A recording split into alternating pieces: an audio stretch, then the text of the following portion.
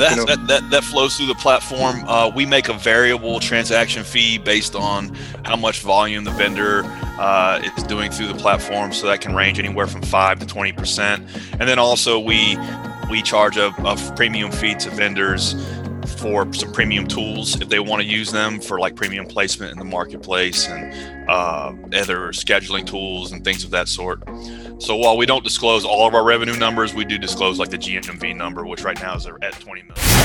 Welcome to another episode of Taking You to the Top. In this podcast, Rami spends time speaking with founders and CEOs from across the globe and asks them specific questions to learn exactly how they built and launched their businesses. So, sit back, relax, and get ready to learn. Are you ready to take it to the top?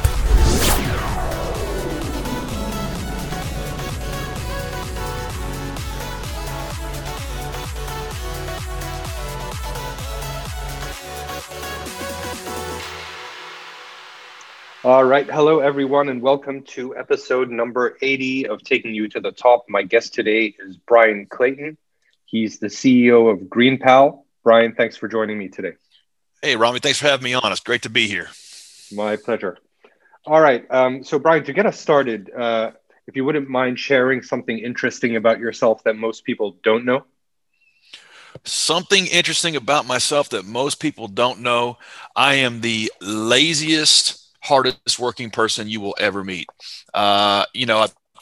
From the outside looking in, I've built two businesses from scratch to over 8 figures each. I'm a hustler. I work really hard, but I do all of that because secretly I love to be lazy. I love to be able to just do what I want to do whenever I want to do it. I love to be able to travel whenever I travel. And so, yeah, I'm a hardworking, lazy person.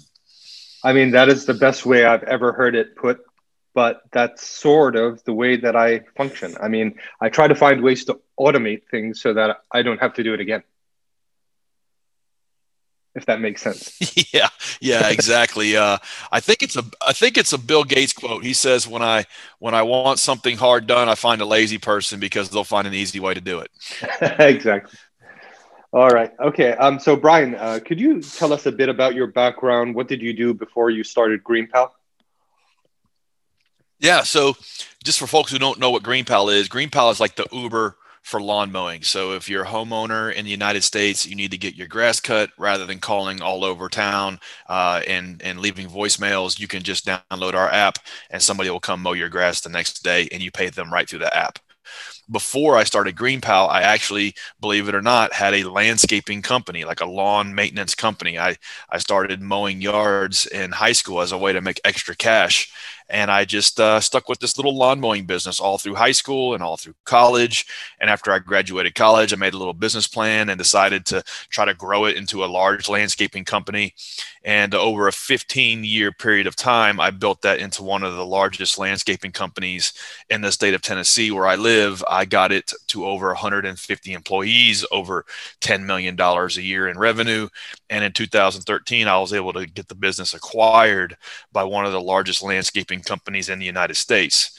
And so growing that business just from me and like a push mower to me and 150 people, I learned a lot the hard way, how to build a business. And I took some time off after I sold the first company and then I decided what now. And the idea for GreenPal was one I had in the back of my head for a few years. And I thought, okay, well, let's make a go of this. And I kind of plowed everything I learned from building the first landscaping business into building an app, which is basically the Uber for lawn mowing. So basically, this is a pure play SaaS model. It's what you would call it is like a SaaS enabled marketplace. And so the goal of the app is to connect buyers and sellers. And so our job is for homeowners that sign up for the app, they get 5 quotes back from lawn care services in their neighborhood, and they can read reviews about the ones that give them a price and then hire the person they want to work with. And then the lawn care service has a set of SaaS tools on their side that they use to operate their business on top of the marketplace. And so things from like quoting to getting hired, scheduling, getting paid, all of those things kind of happen automatically for them. Sure. And these, are you sort of setting a range, or are you limiting how much a lawn mower I'm not Yeah. sure how to word it, but are you setting the Yeah. pricing? That's a great question. So when you have these marketplaces, they can be called marketplace assigned, which basically is like Uber, which Uber sets the price and Uber Hmm. assigns you a driver, and they kind of control all those dynamics of the marketplace. And then there's marketplaces that are a little different, like Marketplace Assist, which is like Airbnb, which is here's the inventory in your neighborhood, in your area. Here's different options, different types of products, and different prices and availabilities, and the marketplace enables you to get that job done, get that task done a lot quicker and easier. We're more like an Airbnb. We're Marketplace Assist. So the service providers that use our platform, they can set their own pricing. They set their availability. They quote the jobs that they want to work for and work on, and so it's not our role to assign the pricing in the marketplace, but it's to make it run a lot more efficient. And if you're a lawn care service and you're trying to grow your business on top of GreenPal, you have to be competitive with your pricing because you're just not going to be hired. However, it's not always people don't always just hire the cheapest person that quotes. A lot of times we study in the data, people don't necessarily hire the cheapest bid they get. They look at things like, are they reliable? Do they show up on time? What do other people have to say about them? Do the pictures of their previous work history look nice and neat and is in line with what I want to hire as a consumer? So we kind of make the whole thing run a lot smoother and easier, more efficient, without really getting into the dynamics of saying, okay, this is what the going rate is. This is what you're going to pay. We let all that kind of happen naturally and organically in a marketplace. Sure. That makes complete sense. And just out of curiosity, where does the liability lie? Is it with you or is it with the lawn care provider? Like if something goes Great wrong. question. So we are not the landscaping service that the homeowner hires. We're a marketplace that enables them to hire the landscaping service they want to work with. So all the liability in terms of something going wrong or damage or whatever is put on the back of the individual owner of the business that they hire. And so while we do have some checks in places where we make sure that vendors have insurance, things of that sort, ultimately it's kind of like if you find a restaurant on Yelp or TripAdvisor and you slip and fall in that restaurant, you don't sue TripAdvisor, you sue the restaurant. The liability kind of shakes out the same way. And so service providers carry their own insurance, and if something goes wrong, that's handled the same as it is on our platform as it is in the real world, in the organic world. All right. I mean, the only reason I'm asking is, if I'm not mistaken, Airbnb themselves, sort of, I think they have like $1 million warranty if there's on damages to property. Yeah, but what they don't tell you is that rides on the back of the homeowner's insurance policy. And so Okay. like if you have to file a claim, in the details and the wording on that insurance is that you file a claim, the first thing, the homeowner's insurance policy kicks in first, and then that rides on top of it. And so we have toyed with the notion of those sorts of things, but knock on wood, luckily in 8 years of running the platform, millions of transactions, we haven't had one incident. And the service providers themselves carry their own insurance, and so we let that happen the same on our platform as it does in the regular sense. Okay, got it. And so you mentioned you started the company 8 years ago, so that's 2013. That's right. Yeah, we are the definition of an 8-year overnight success. Okay. And what does team size look like today? Yeah, so we started off just me and my two co-founders, and kind of hacked together the first version ourselves and worked on the product ourselves for a very, very long time. And in probably year 2 or 3, we were able to hire our first dedicated developer, and that made life a little easier. And then as time went on, we grew as revenues would afford us to grow. We have funded this business off of its own revenues, funded it off of its own cash flow. And so And so little by little, we've grown the team very slowly. We're 23 people now, and we're fully remote. We're doing $20 million a year in revenue through the platform, and over 300,000 people use the app to get their lawn mowed. Fantastic. And you mentioned you have two co-founders. When you started the company, did you just make it a clean 33% split? How was that discussed? That's right. Yeah. Okay. Yeah, we did. I really was just optimizing for two co-founders that were just hungry and wanted to make something of themselves in life, and like the business could be our vehicle to do that. And the thing is, like, none of us knew how to build software. None of us knew how to design software. We had to like kind of teach ourselves these things as we went. And so, I recruited two co-founders. We split the business up three ways. I think one of us has a little bit more equity than the others to break a tiebreaker, but other than that, it's pretty much evenly distributed.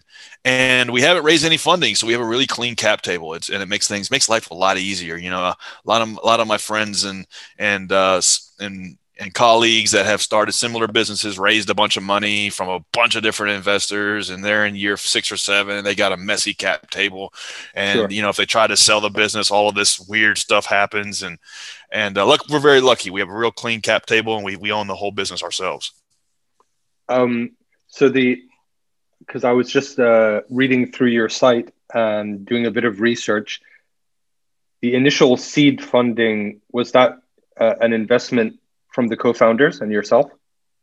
There's a That's right. Yeah, we pulled we pulled our own cash together, and it wasn't like I plowed the proceeds from my first business into my second.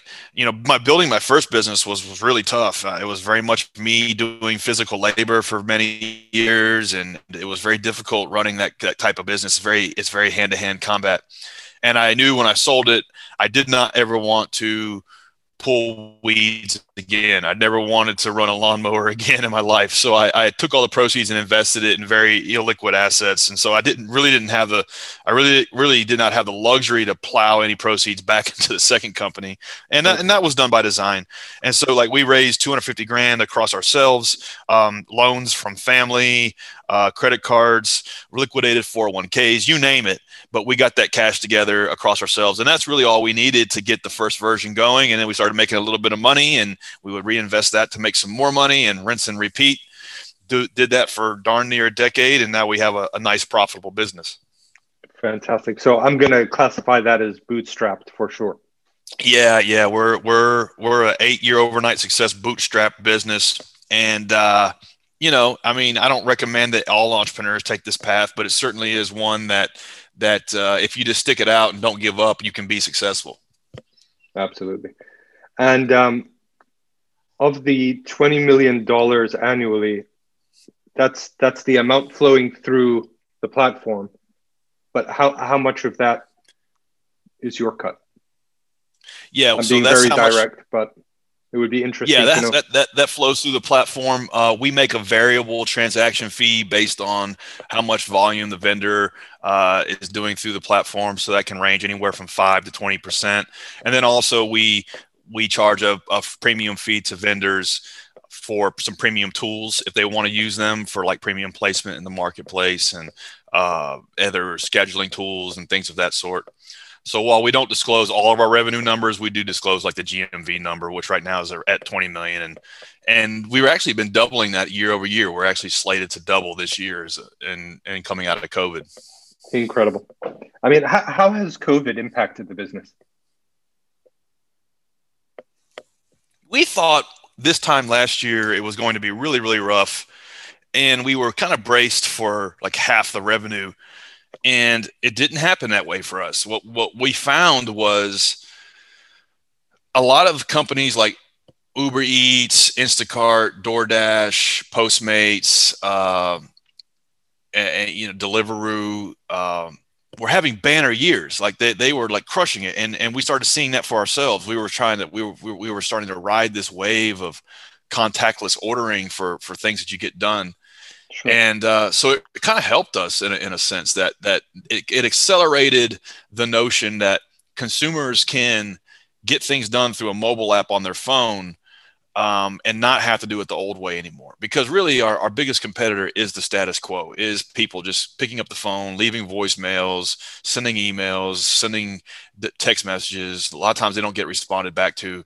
And like, that's the status quo. And that's really what we're competing against. And COVID kind of accelerated a user adoption for a new way of doing things, because people had to order their food, had to, didn't want to go to the grocery store, and had to order somebody to come deliver their groceries. And we kind of rode the wave with that, and still are. And so it kind of helped our business. My heart goes out to businesses that were in the crosshairs of COVID, if you were in like events or entertainment or restaurant. But for us, luckily, it helped us. And I think also the fact that people for a period of time were sort of locked down, and I think they have more time to focus on how neat the lawn looks like today, Yeah, spending more time at home. And really, there is a trend of homeowners investing more back into their home, because they're spending more time there, and if a lot of this work from home stuff sticks, like, not your home is also your workplace and your office. And so we're seeing a little bit of that as well. People investing more into their home's maintenance in terms of keeping the landscaping clean and trimmed and pruned nice and fertilizing and things of that sort, whereas they may not have done that before because they just weren't there during the daylight hours as much. So there's some trends that have happened out of COVID that have actually helped us, and those are definitely two of them. All right. And Brian, would you ever consider selling the company? Does that cross your mind? We've had some acquisition offers over the years, and never say never, but right now it's just now gotten to be fun. We've been at this 8 years, and it's only been in the last 2 or 3 that we've been able to get really, really talented, smart people on the team with us. Sure. And when you're working in a company that you founded, and there's literally people working there that are smarter than you are, that's a lot of fun.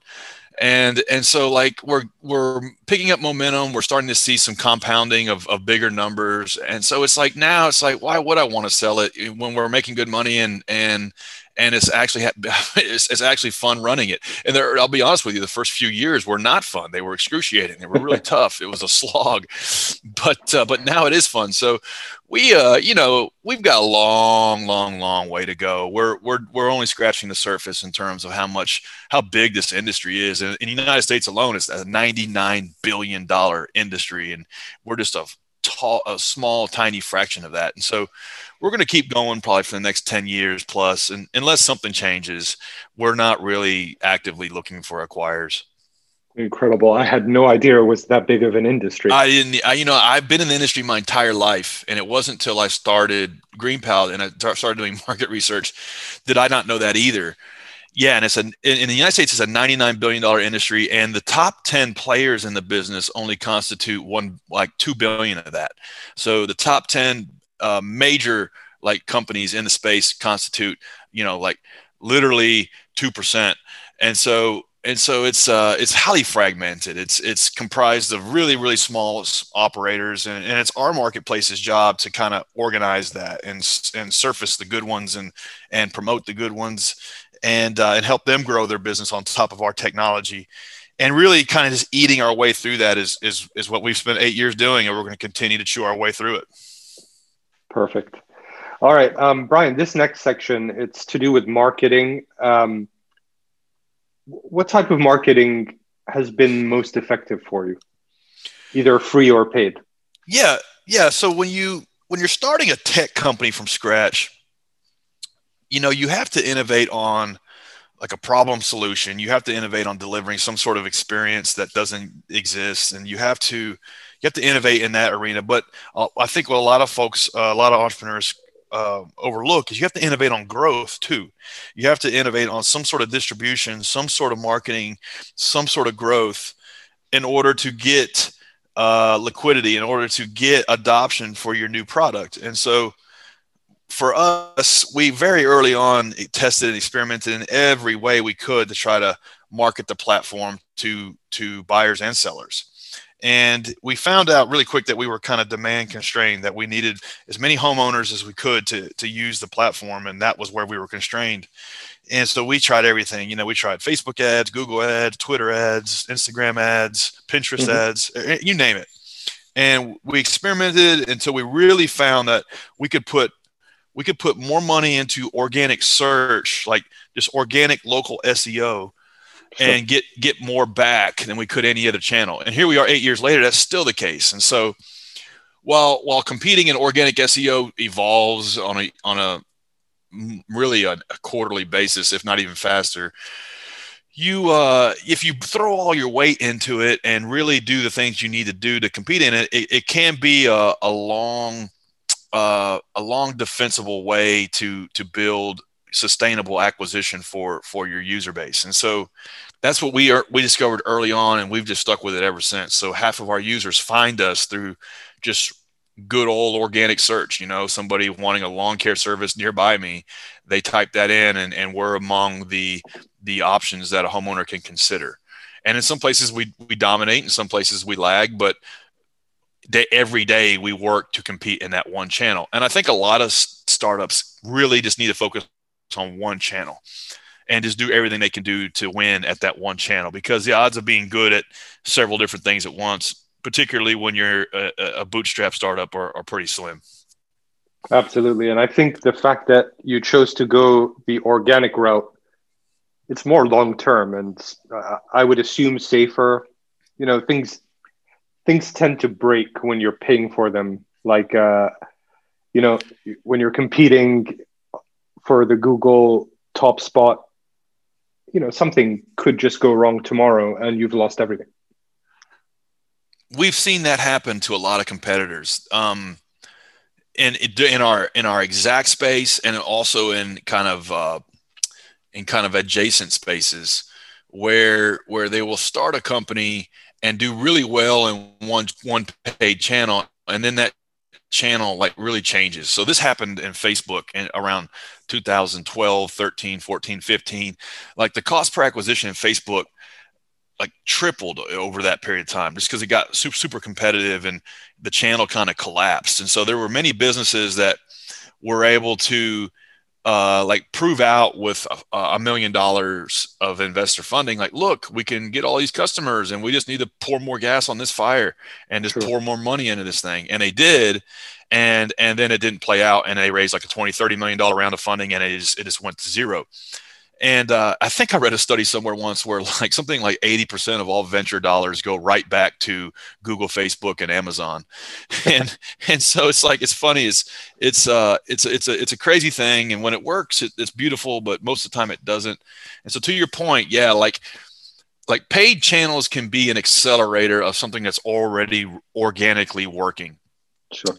But there's very rare cases of somebody going from 0 to 1 in paid channels and making that work. There's some companies that do, Wish.com. Those guys are insanely good at paid. But it's very rare that you see a company go from scratch to product market fit to breaking out, and they did it all on the back of paid channels. You don't see that very often. Usually there's organic SEO or some kind of referral hook that is making it run, and then the paid is kind of sprinkling on top. Right. Okay. And did you also get your first non-referred customer organically? Yeah. So that's exactly how it happened. When we first started, we really just focused on one market until we could figure it out. We just operated in Nashville, Tennessee, where I live, and we were able to compete in local SEO just because we were in that one market. So you got 3 co-founders. We're throwing all of our weight into ranking for keywords in one market, and we were able to do that. And so then we started seeing, okay, yeah, we can create liquidity in this one market just through organic search. I wonder if we can do this in other geos as well. And so we started experimenting with that. We launched our second market and our third and fourth, and we created a little playbook where we know if we launch a brand new market from scratch, we do these 20 things, and after 6 months, we'll start ranking for the 20 keywords that mattered for us, and that's how we would get consumers onto the platform. And then at the same time, we would go out and recruit suppliers, vendors, and we would do that more through a manual process. But once we got them on board, it didn't, we didn't have to keep doing that. We only needed a certain number of those, and then those would kind of organically grow by themselves. But the consumer side, like we just threw all of our weight into local SEO, learned that really early, and created a little repeatable playbook on how to do that city by city throughout the United States. Now we're in every market in the United States, but it didn't start that way. I mean, I've seen the amount of areas you're in is incredible. And I'm really interested in this playbook. Are you sharing that playbook with anybody, or is that a internal secret sauce? There's one thing about SEO, there's very few secrets. And so It's not like any person has a silver bullet and they know it, and nobody else does. For us, at a high level, what we do when we go to a new city is we'll recruit 20 or 30 service providers in that city, and then we will create the best content about those service providers that exist. We'll write little biographies about them, take pictures of their stuff, talk about what makes their business unique and different in their little marketplace. And then we create these little local landing pages around about those businesses. And so that's good local organic content. There's no way to scale it. There's no algorithm to do that. It's just, you have to really just do that by hand and curate it. And then after we do that, we reach out to local PR. So all of the news channels, the newspapers, all of those local journalists will do the hard work of reaching out to them and telling them, hey, we're launching this product in your city in Wichita, Kansas, and we're going to be live next month. And here's some service providers who are going to be adopting the product. You can hire them, in a snap. And so then we'll get coverage on the TV stations, on the newspapers, and we'll get backlinks. And so all of these things kind of reinforce themselves to where then those pages will rank when somebody's searching for a lawn mowing service in Wichita, Kansas. And so that's at a high level, between content and backlinks and PR and localization. If you do all these things right together, and you do it long enough, your website builds up the authority to where you can then compete. But it's still very much a long game. And that's why a lot of startups don't do SEO, because it's not predictable. You can't do X, Y, and Z and get results next month. It very much takes a year or two to get the snowball rolling. Sure. I mean, are you going into the detail of, for example, H1 tags, H2 tags, like that? Oh, absolutely. Yeah, absolutely. Okay. That stuff's table stakes.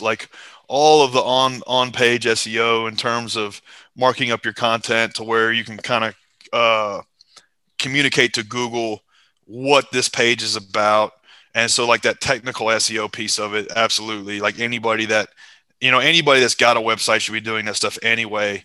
And so if you had to divide SEO into a few buckets, one would be the on-page technical stuff. Does the page load fast? Is it marked up properly, like what you were just talking about? Does it have all of the things that Google is looking for, so Google understands what the page is about? And then another bucket would be maybe another 30% would be backlinks. Do authoritative websites and content creators and news outlets mention this website or this web page? And then the other third would be what kind of content are we talking about here? Is the content quality? Is it original? Is it well written? Is it informative? Does it help people with what they call fulfilling the query, which is if they're searching for the thing, does it actually answer the question? That? Yeah, answer the question, which is a very simple thing, but that's something that Google understands now more than ever. Is if you're searching for a lawn care service in Wichita, Kansas, and you come to GreenPal and you don't go back to the search engine ever again to search for that, Google understands that that's a match. So let's promote that. If they do go back and do what's called pogo sticking, if they do go back and keep searching, Google understands, oh, this may not be that great. Let's demote it. And so that's a very simplistic characterization of how Google kind of understands what to rank and what not. But that's one of 200 ways that they understand what's good and what isn't.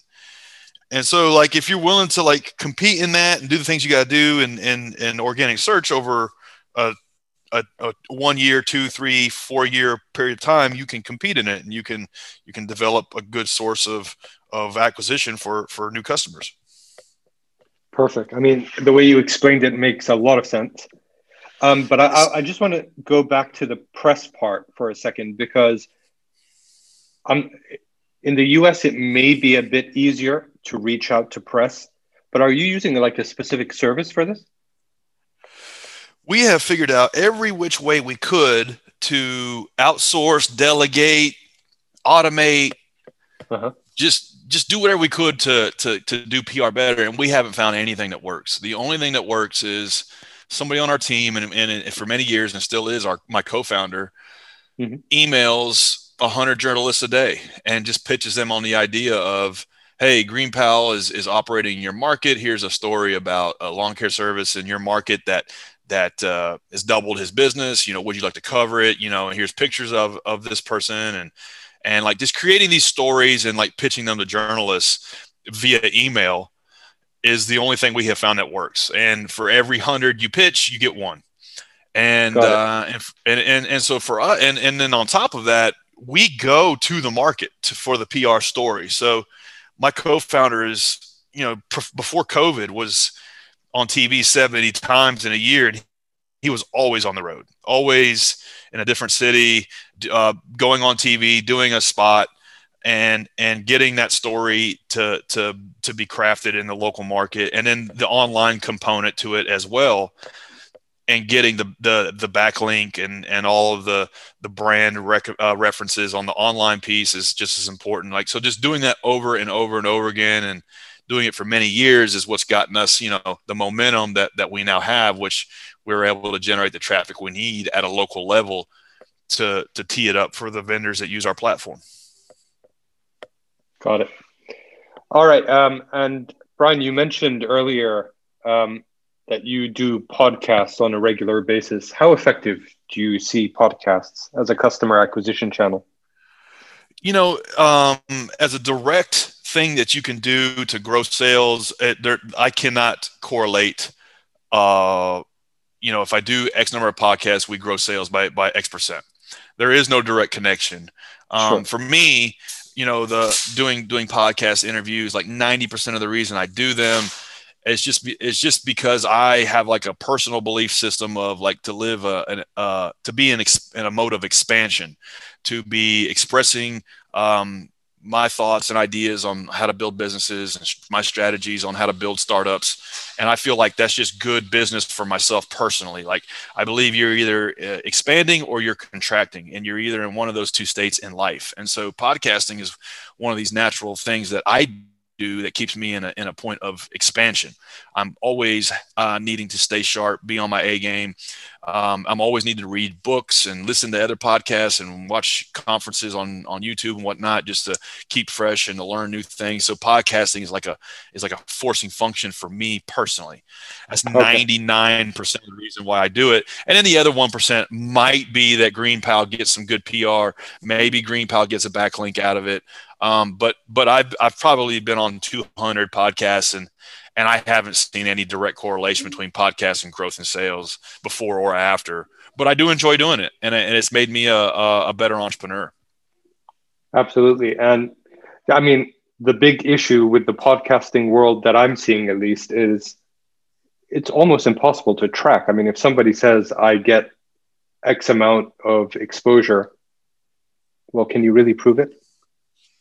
Yeah, I agree. It's really in the camp of, I mean, if you wanted to treat it as marketing, you would really have to place it in the camp of brand marketing, and even then, you can still track some brand marketing. Podcasting is really just one of those things. It's like good. It's just a good thing you should do for yourself personally and for your business. If you do it for 5 years, 10 years, you may see some results, but in terms of like connecting the dots of, okay, here's my ROI for what I spend on podcasting, I haven't been able to close that.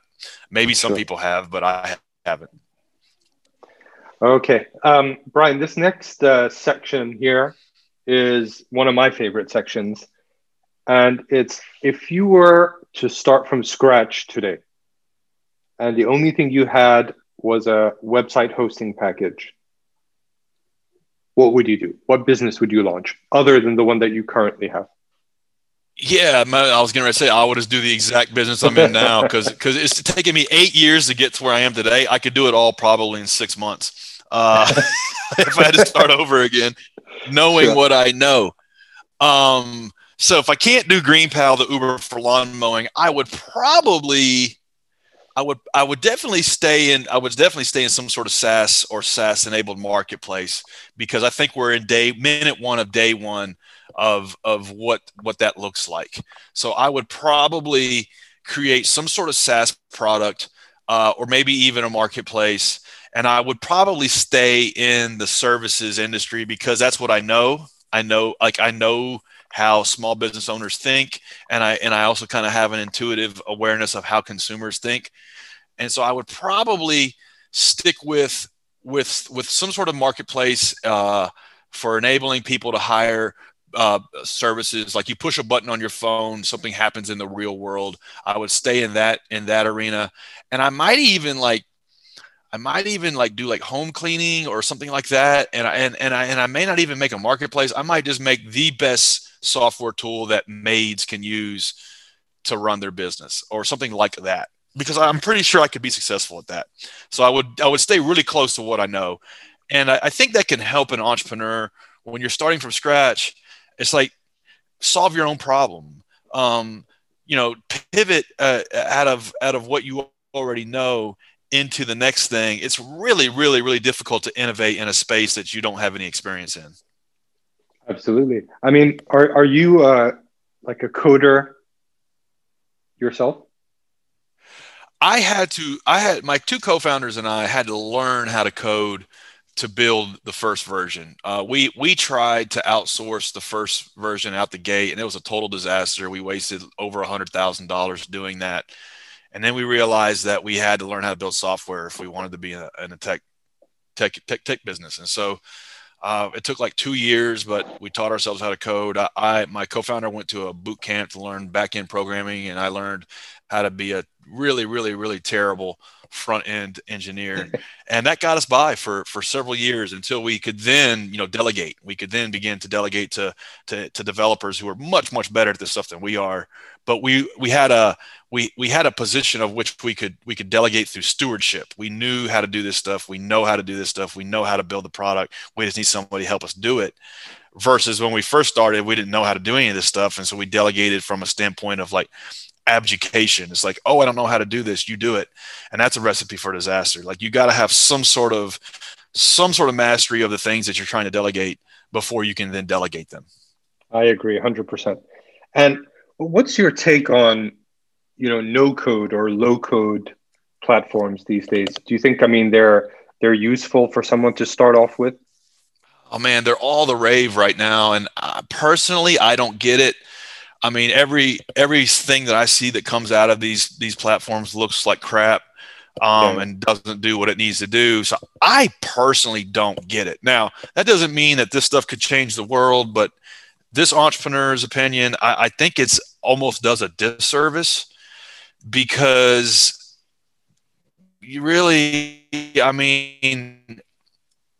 think they can be good to validate an idea.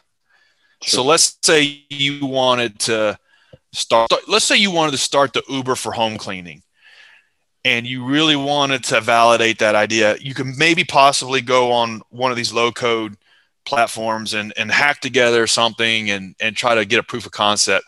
But at some point, you're going to have to like build your own technology. Like you cannot rely on a third party like set of modules to build and invent brand new products.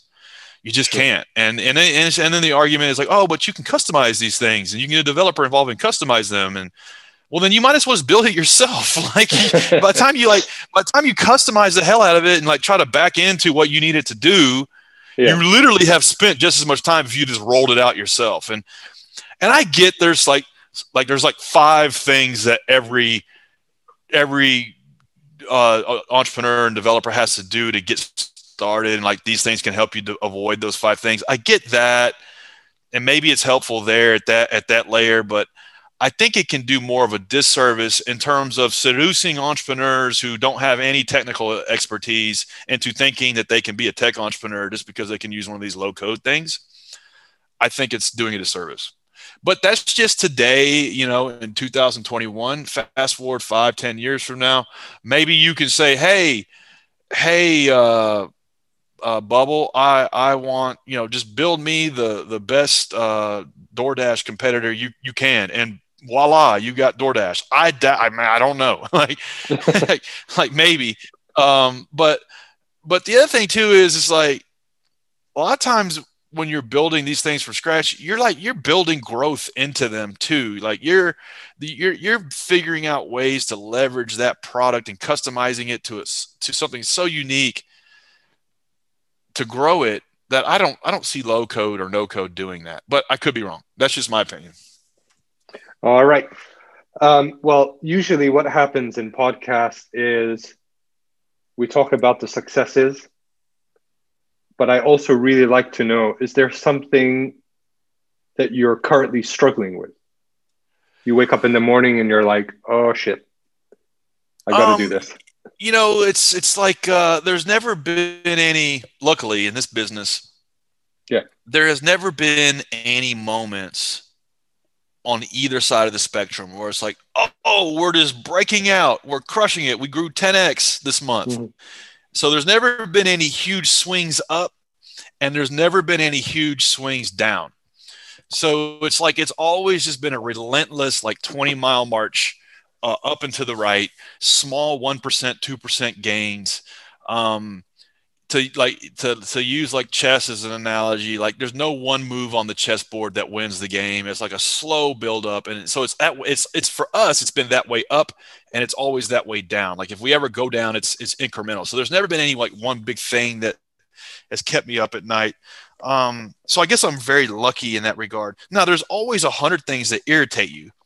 Like sure. There's always 100 things that you're working on, and your developers are working on, and you're trying to extinguish, and you're trying to make better and better, and so it's like it is literally never ending, and that's one reason why I'm so skeptical of the no code thing. I'm sitting here looking at a product roadmap that has 100 different things that we want to do, and it's so custom and so unique to what it is we do. Like, I mean, the only way to build these things is just to build them, and so. It's always 100 things. You have to like prioritize what the 5 that you can work on at any given time. And so those things are challenging, but they don't keep me up at night. All right. Got it. All right. So Brian, where's the best place for people to get in touch with you? Yeah. Anybody listening to this and lives in the United States, GreenPal in the App Store or Play Store, you get hooked up with a great lawn mowing service in less than a minute. Life's too short to cut your own grass. That's for damn sure. Anybody that wants to get at me, I've been hanging out on LinkedIn a lot lately. So just shoot me a connection on LinkedIn and shoot me a message there. Got it. All right. Brian, are you ready to wrap up with the famous 5? Let's do it. All right. Number 1, what's your favorite business book? Favorite business book? That's a tough question because there's so many. Exactly. I love for its simplicity, The E-Myth by Michael Gerber. I think even though that book is about traditional business, like it's literally about a lady trying to make a pie shop. I think it's just so fundamental to how you think about working on your business. And the main thing about that book is working on your business and not in your business. So The E-Myth, like everybody has to read that. Absolutely. Okay. Number 2, is there a CEO you're following or studying?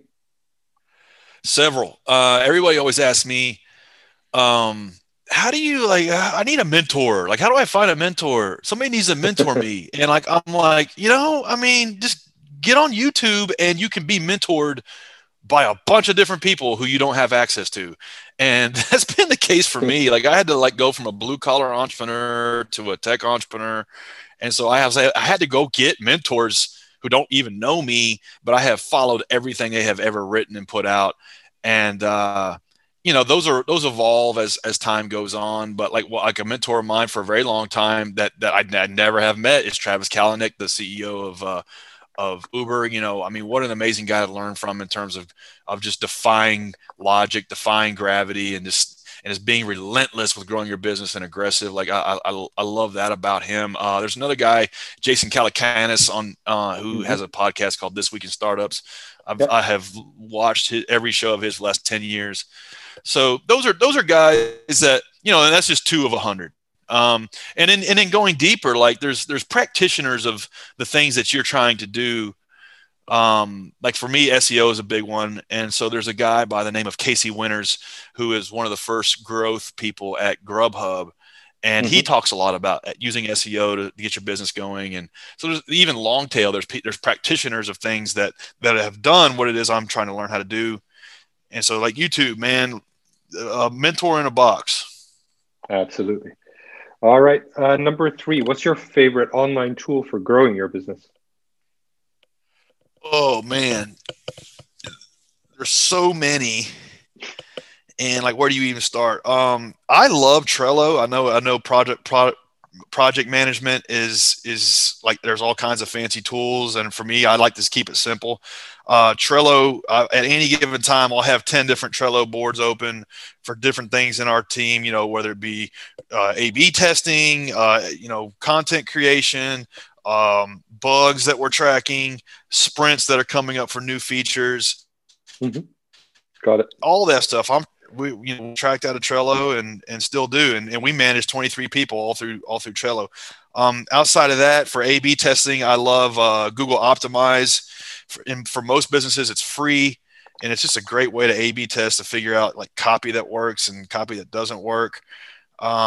I love Upwork. Upwork.com is a great online tool. It's a marketplace for connecting you with freelancers you need to grow your business. I could go on and on.